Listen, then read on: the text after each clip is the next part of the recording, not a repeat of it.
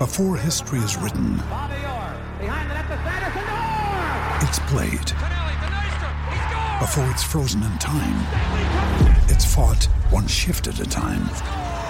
Before it's etched in silver, it's carved in ice. What happens next will last forever. The Stanley Cup Final on ABC and ESPN Plus begins Saturday.